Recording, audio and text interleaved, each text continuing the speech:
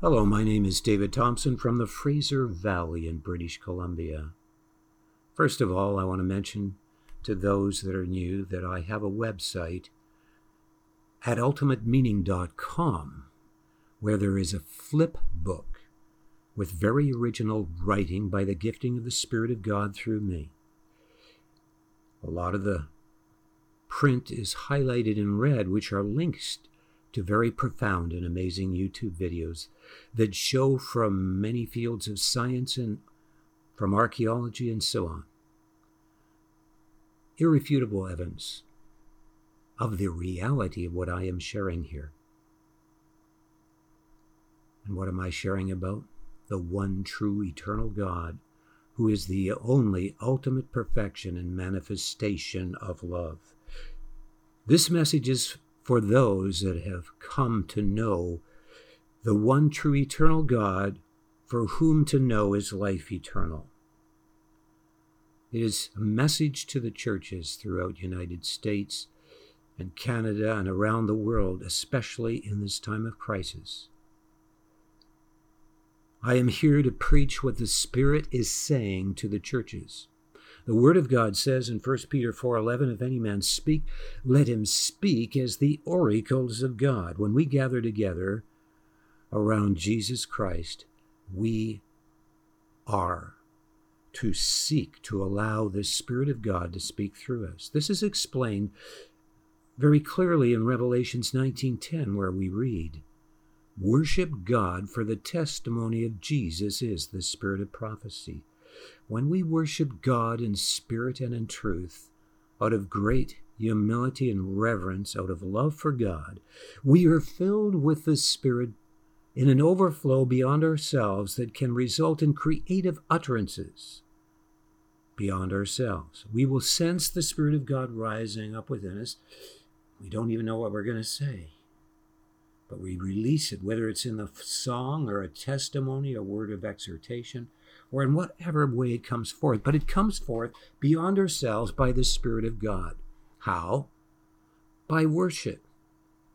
It is out of worship that the spirit of prophecy flows. That's what happened in, 2 Kings 3:16, if I remember right.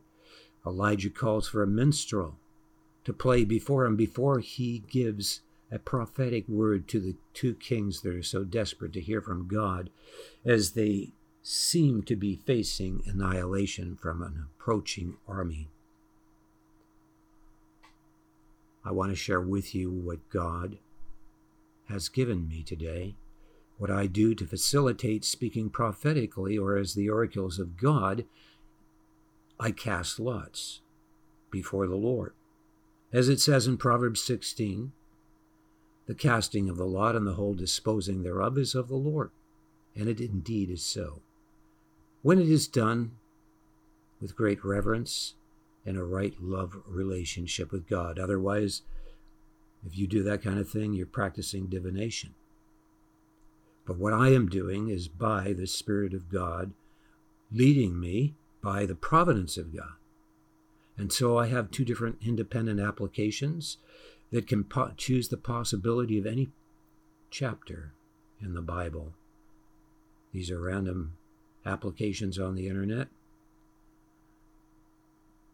I do that with great reverence, and I receive two chapters that would bear witness with each other as to the theme of what God is wanting to say. Most of the time, the themes are very evident, way beyond coincidence. Other times, they're harder to be perceived, but they are always there. So I will share with you what I received today, and I also seek to have a hymn to go along with the message. And I'm very fussy. I put these hymns on a playlist that you can listen to on my website at loverealized.com, where there's a lot of really good worship songs. All of them have the words with the song on video so that they can be used in your congregation. Now it's around 100 really good ones. So today is another new one. So we will play that worship song first before I share the message. Here is the song.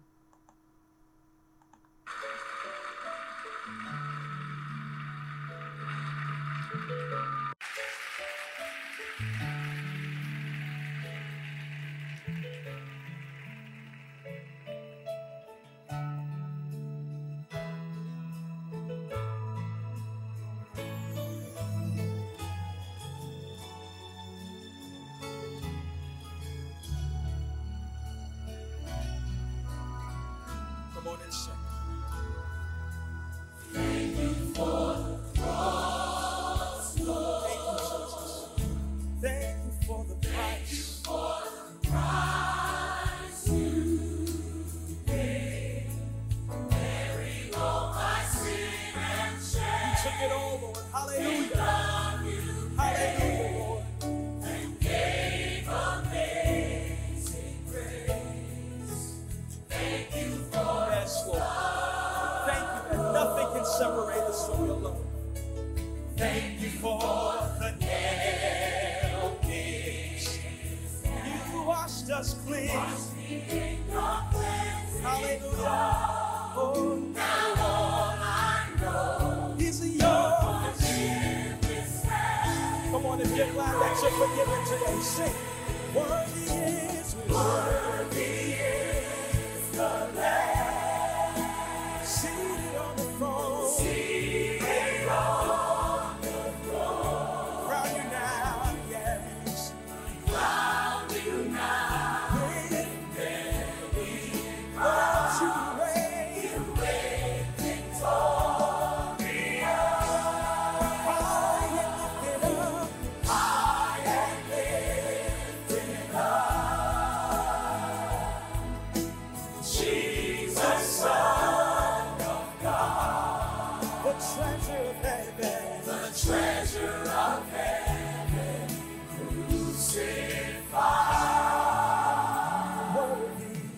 Worthy is the Lamb. Yes, Lord. You are worthy.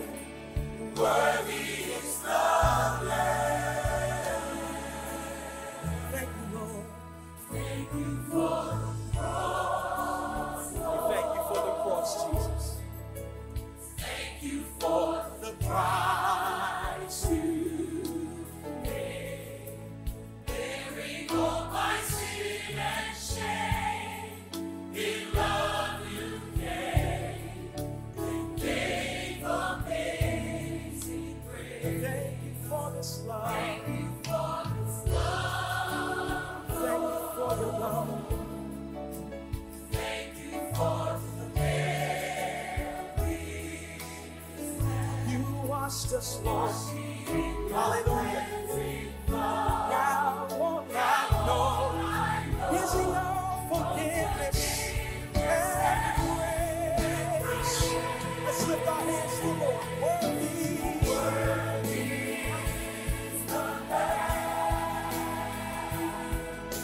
seated on the throne. And we crown you with many crowns. Crown you now with many crowns. You reign victorious. High and lifted up. High and lifted up. Jesus. Jesus, Son of God, the treasure of heaven, crucified. Worthy is the Lamb. Lord, we lift our voice and sing, worthy is the Lamb. Worthy is the Lamb. Worthy.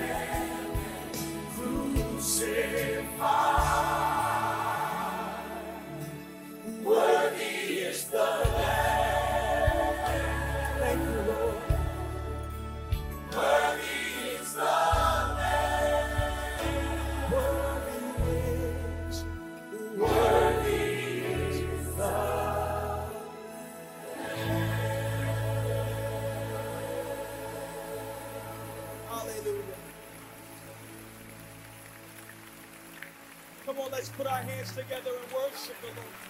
Worthy is the Lamb. Worthy is the Lamb.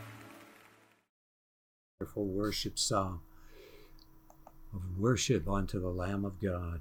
And so I want to share with you two passages I received today by the casting of lot before the Lord. On August the 18th of 2022, Thursday, I received Acts 14 and Revelations chapter 5. And the common theme between these two chapters is worship.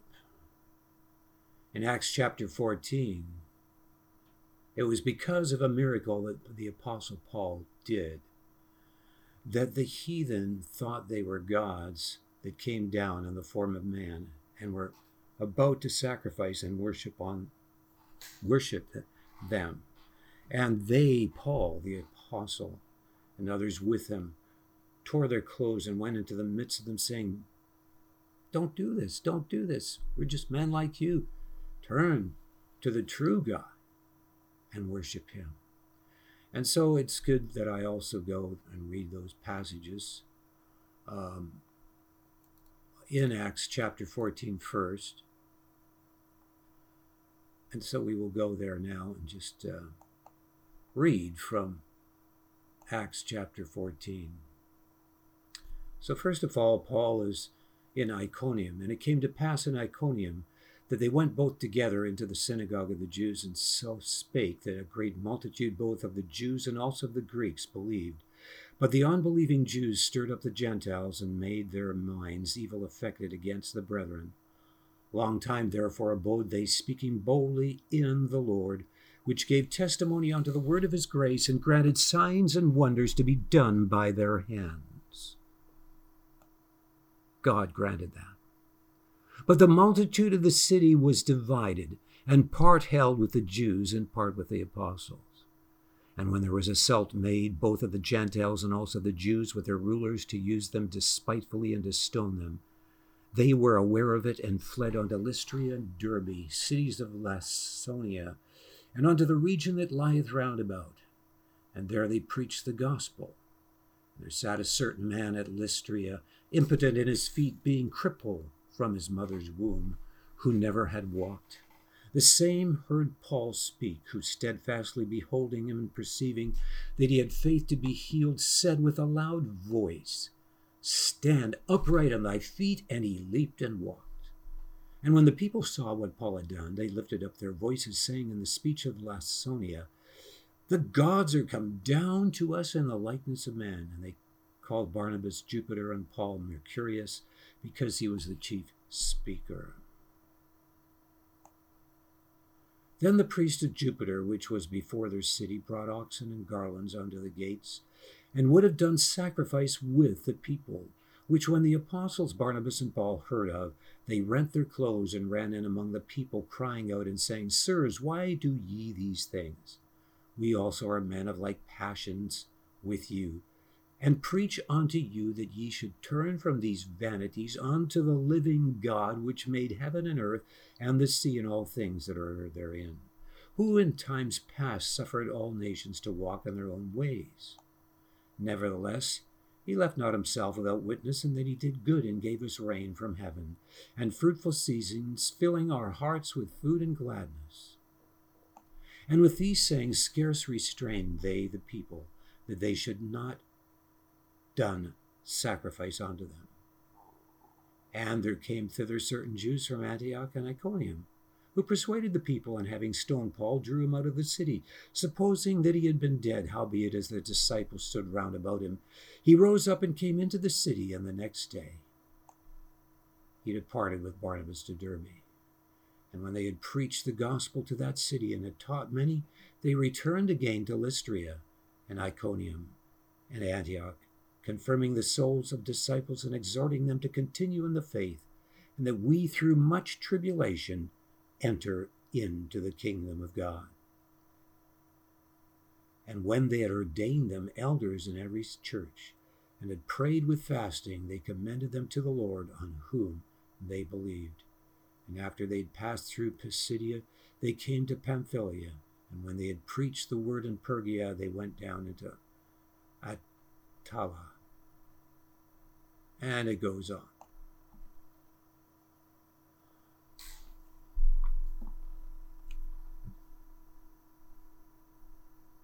Paul the Apostle is pleading with them and pointing out to them that they are worshiping idols. He points them to the true and the living God. So what does this have to do with Revelations chapter 5, which is on worship as well? Well, let us turn to Revelations chapter 5, beginning at verse 1.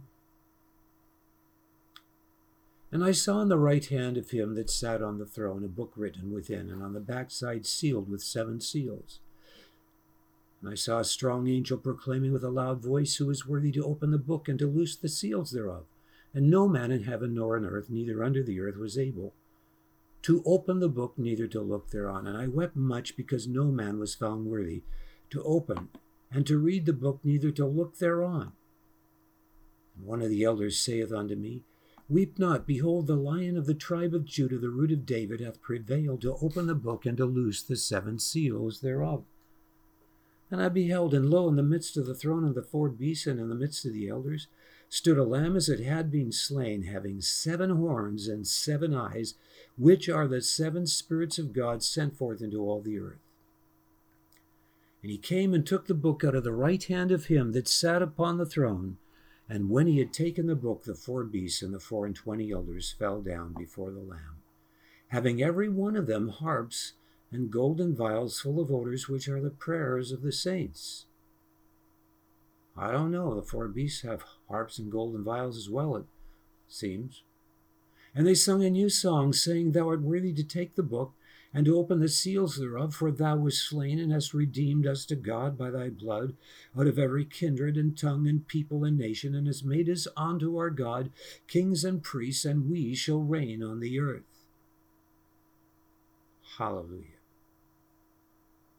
I don't know. It says that the 4 beasts are thanking God that they're also redeemed, that they were slain and that God had died for them, and they're worshiping the Lord as well. I don't understand that mystery.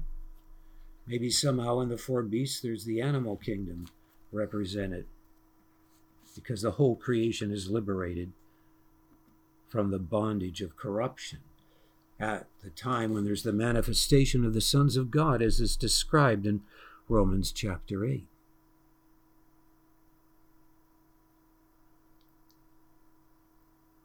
And I beheld, and I heard the voice of many angels round about the throne, and the beasts and the elders. And the number of them was 10,000 times 10,000 and thousands of thousands, saying with a loud voice, Worthy is the Lamb that was slain to receive power and riches and wisdom and strength and honor and glory and blessing. And every creature which is in heaven and on earth and under the earth, and such as are in the sea and all that are in them, heard I saying, Blessing and honor and glory and power be unto him that sitteth upon the throne, and unto the Lamb forever and ever. And the 4 beasts said, Amen. And the 24 elders fell down and worshipped him that liveth forever and ever. There's nothing more wonderful than being in the presence of God, who is the ultimate perfection and manifestation of love, the one true eternal God. Yes, and there in the midst of the throne is also the Lamb that comes forth from the greater light of God to personally minister to his people as individuals. In heaven there are many planes of time, so it's no problem for one plane of time to perpendicularly intersect another plane of time that we are on, so that God can be in the Son, ministering very personally to as many people as he wants, whether it's millions or billions. And it's all very personal because there are many planes of time. This was explained by one of the scientists. I think it is Hugh Ross, is the scientist, if I remember right, that explains this.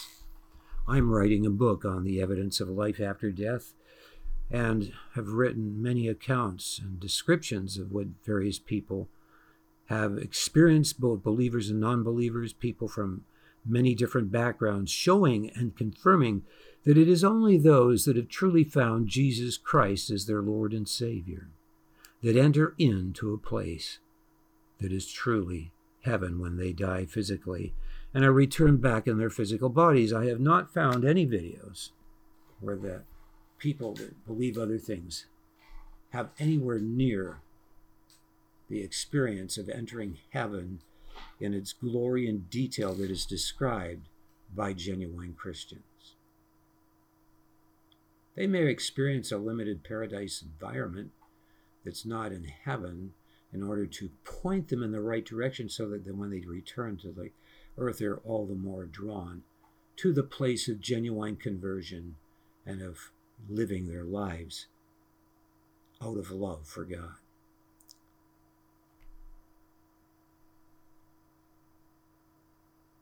Worthy is the Lamb that was slain. I often share with the Jehovah's Witnesses that believe that Christ was a creature. Well, how come in your Bible they're worshiping Jesus Christ, the Lamb of God, on this throne equally? You see, people don't understand, many of them, that we believe in only one true eternal God, but that one true eternal God is in three personages. Because to rule over the three ultimate aspects of existence, obviously you have to be in personage over those three ultimate aspects of existence, which are beyond the creation realm as the Father, beyond the time and space realm as the Father, who sees the end from the beginning, fully expressed into the creation realm as the Son. The word Son means expression, and it says in Hebrews 1:3 that Jesus Christ is the full expression of the Father, the only one full expression of the Father. And he communicates on the creature level, in the creature realm, to experience the creation and have fellowship with the creation. And that is also drawn up onto the Father. And so there is personage ruling over the creation realm. And then there's the omnipresence, which is the Spirit of God filling all dimensions of existence in the creation realm and beyond onto the Father. And so there's only one God, but he is simultaneously in three personages, or he wouldn't be God, because he wouldn't be able to rule over the three ultimate aspects of existence. But what I want to share with you here is about worship, and about this experience in the book of Acts, where they are about to sacrifice unto them and are saying the gods have come down. Why is it that so many of them rose up to stone? Why couldn't they receive the message? Why did they have to always want to believe in many gods or in their own perception of God? Because those are the projections of their own heart's desire of what they want their God to be to them if they believe in many gods, or of what they want God to be in them if they have an idolatrous monotheistic view of God. And this really is kind of a continuation of the message from yesterday, where I pointed this out as well, is that Christ said, if people come in their name with signs and wonders or supernatural aspects of things in their lives, you'll gladly receive them. He didn't say that part about the supernatural. He just said, if they come in their name, you'll receive them. But if I come in my name, you will not receive me. Why is it that they would not receive Christ as the Jews? Because again, he was threatening their own little kingdom that they had built. It is easy to start out where there is real, genuine revival, and people are genuinely being converted. And the people that are in ministry have truly been raised up of God and have been put through the crucibles of trial to have been brought to that place where they are being so used. And so you have ministry raised up of God. But as time goes on, possibly even as early as the third generation, you have people wanting to be in leadership with wrong motives, that haven't been raised up by God, that don't have the witness that they are raised up by God, by the demonstration of the Spirit and power that also confirms the word with signs and wonders following. People become satisfied with wanting to hear what they want to hear. And so pretty soon you form certain beliefs and focus in them very strongly, almost to the point that those beliefs become an issue of division or idolatrous, because you are enshrining them. And then those that are the leadership are also enshrined in identity with those beliefs, and you are putting your identity more in your leadership than in your relationship with God. I heard a pastor the other day saying, how he goes on this holiday. One time he's telling, I went on a holiday to such and such a country, somewhere way in Europe. And then he's talking the other time, I'm thinking to myself, this is a big Pentecostal church, and one time he's going way over here. It must cost a lot of money to go on holidays to these distant places. Maybe he's doing ministry, then I can understand it. He didn't indicate that. But you see, what happens is we begin to put people on a pedestal, and we begin to put our identity in the things that we find our comfort in, and that is in the desire to just be insular, to be convinced that godliness can be equated with material gain, and that the messages that people give that emphasize that God wants us to have our dreams, that God wants us to have material blessing, and so on and so forth, are good messages. But that was what the error of the church of Laodicea was. They had false teaching that allowed them to justify a lifestyle that was lukewarm. But God says to such a church, I will spew you out of my mouth because you're lukewarm. I counsel thee to buy of me gold tried in the fire, that you may be rich, and that you put on garments that are not defiled, that are pure. Sardis defiled. Most of them had defiled garments in the church of Sardis, probably because they couldn't join guilds unless they compromised their belief. If they compromised their belief, then they could join the guild and have all the money they wanted. And so the Lord says to those that are defiled that he'll blot their name out of the book of life. That's what he says to the church of Sardis. To him that overcomes and is not defiled in their garment, I will not blot their name out of the book of life. Yes, you can lose your salvation after your name is written in the book of life. That is very clear in the Word of God. Yes, during the time of the Antichrist, you could choose to join the Antichrist system and deny the Lord, and then you would lose your salvation. So don't give me a false gospel. There's nowhere in the Word of God that it says that you can't lose your salvation. You can make the choice. It's your choice. God will protect you as long as you are choosing to trust him to give you the strength through every trial to not compromise your relationship with him. God is calling us as his people in this hour to be those that are so caught up in a love relationship of worship with God, that really are those that are willing to say, whatever it takes to be close to you, I want you to do that. I love my master. I love my Lord. I choose to go through trials so that you will have me being everything you want me to be. I choose not to just want this and yet have you. I choose to let it all go. I say, Lord, it's in your hands. That is what God is calling us to be, to buy of him the gold tried in the fire. To be those that worship him truly because we've seen how great his love is for us. How does that happen? It happens by having a life that is continually abiding in Him, a life that spends much time in prayer seeking Him, not out of a motive of religious duty or obligation, but out of a hunger to know Him and to know this love that was so great that God would humble Himself more than you, a mere creature, and suffer more than you, a mere creature, because He loves you so much, so that you could repent and receive this love and experience it. But to experience it requires you to continue to abide in Him, to connect with Him. I could go on talking here for a long time. I was watching a Life After Death videos. I am writing a book on life after death on, what was her name now?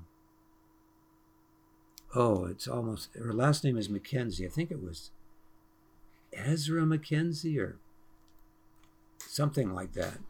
Anyhow, she was describing how when she was sent back, she lost her connection with God in the tunnel, and then the tunnel slowed down. And she found herself in a place of terror where there was all kinds of people. She knew all of their languages supernaturally, because in that dimension you're very intelligent. And they were all, she noted that everyone was talking at the same time, and there was multitudes of people, and they were all filled with there was no love there. All there was slander, gossip, hate, sadness that was being expressed, all kinds of terrible things. And now they were grabbing at her body, and every part of her body was being pulled down, and the energy was being drained out of her, and she was wondering, and finally she cries out and says, God, I love you, help. And at that moment, the Lord pulls her up, and gradually, she said, it seemed to take forever for their hands to let go, but they reluctantly let go. And she was asking God, why can't these be saved? He was saying it was because they made a choice. It's to do with free will. They made a choice not to connect with God.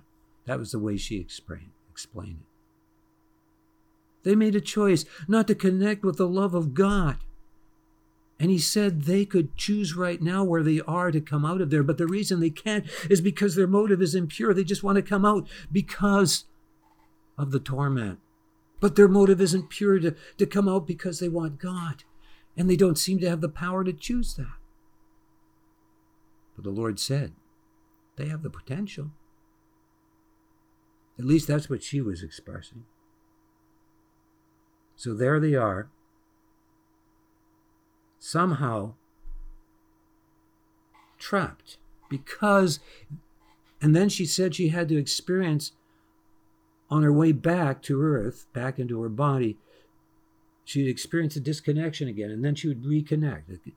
Disconnection again, then she would reconnect. And she was learning to connect with God. In other words, to abide in Him, to continually be in a place of abiding in worship, out of love for Him, not out of duty, not out of, I got to spend time in prayer. No, out of hunger, I spend much time in prayer in my life. Because I want to walk close with God. I want to know Him. I want to have a love relationship with Him.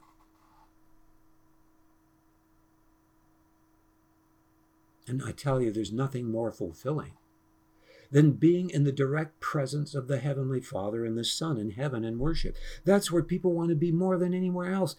They are totally fulfilled everywhere else in heaven, but there's nothing more deep and more fulfilling and more pleasurable than being in the direct presence of God and beholding the face of God. And it says in Revelations 22 that they will behold His face, and His name shall be in their foreheads. Do you realize what that means? To have His name in your foreheads. His name is the very perfection of His being. It's who God really is in this ultimate perfection of love that's so great that it always chooses the highest lasting good over any lesser choice. Any lesser choice as such would have a measure of corruption in it. It is so pure that it is a blazing fire of judgment against all that is contrary to love. This is the holiness of God's love. But out of that indestructible foundation of the being of God, which is represented as the negative symbol in math, which is a symbol of an indestructible foundation and of cutting off all corruption, is formed the symbol of the cross by crossing out that negative symbol in the fact that God's love is so great and always was from the infinite past that he could become a perfect atoning sacrifice on the cross. Yes, he could communicate not only with his creation, but come into this creation realm and be tempted in all points as we are, and yet without sin, and actually become a perfect atoning substitutionary sacrifice on the cross for your sins, suffer more than you, a mere creature, humble himself more than you, a mere creature. That's how much he loves you. And that's what they experience in heaven. They know in heaven, when the Lord is looking at them personally in Jesus Christ and shining his love on them, that they're just like the apple of his eye, like more important than anyone else in the universe, to the point that they know that if it was only them that Christ died for, he would have, if it was only them that was alive or existed in the universe, he would have died just for them. That's the intensity of the love they experience. Something beyond any human comprehension in this world. How could we reject that love? We should fall down and say, God, be merciful to me, a sinner, and let go of all these temporal things that we think are so precious that the enemy uses as a manipulative bait. And so it is that soon after the flood, they fell into polytheism. How did that happen? First, by a distorted perception of God that began to take place in the fact that some became bitter at the consequences of God's holiness and the suffering they were experiencing around them, like Cain did. And that became their focus. Oh, God, how could you allow all this suffering? So there's an unthankfulness. And then you begin to have a distorted view of God as some dictator that requires appeasement out of that. And then you begin to think, well, maybe there's other creatures in outer space that are just equal to God, and I can worship them. And so you begin to believe that there's not only a monotheistic God that will meet your needs through your giving certain appeasements, but now you start to begin to believe there's other gods. You see, this is what happened to these people in the book of Acts. And they were now being told, no, there's only one God. And you have to give up your idols. You have to give up your insular world of comfort that brings you into a delusional realm. That's what's happening today. You have all these people in the White House. They're totally insular in their own little world, idolatrous world. And many of them have terrible sex orgies and everything else, and many of them are worshiping Satan in these days. And there's lots of evidence for that I've seen. I'm talking about the Democrats. I'm talking about people that stole the election, that are doing all these terrible things to the prisoners, to the innocent people that were there on January the 6th. You just go to my website at loverealized.com or ultimatemeaning.com, and you can see all the links to the best news sites. I can't continue to talk here, but God is calling his people in this hour to rise up, and as it said in Acts 14, towards the end, Paul is saying to the church, it's through tribulation you will enter into the kingdom of God. Yea, all that live godly in Christ Jesus shall suffer persecution. So embrace the cross, because in the cross there is a depth of fulfillment and of freedom that the world can never give. Why would you want these outward things that leave you empty instead of the inner subjective fullness of the presence of God's peace, of his life, of his joy, of his love? God bless you. Thank you for listening to this message.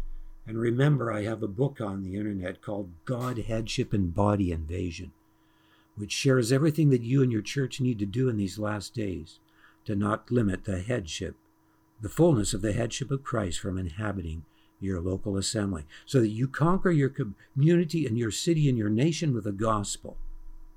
That's what God is calling the church to do now, is to wake up and to become his conquering bride church, ready for his coming. The hour is urgent, so hear the cry of the Spirit. He that hath an ear, let him, and he that has an ear, let him hear what the Spirit is saying to the churches. Thank you.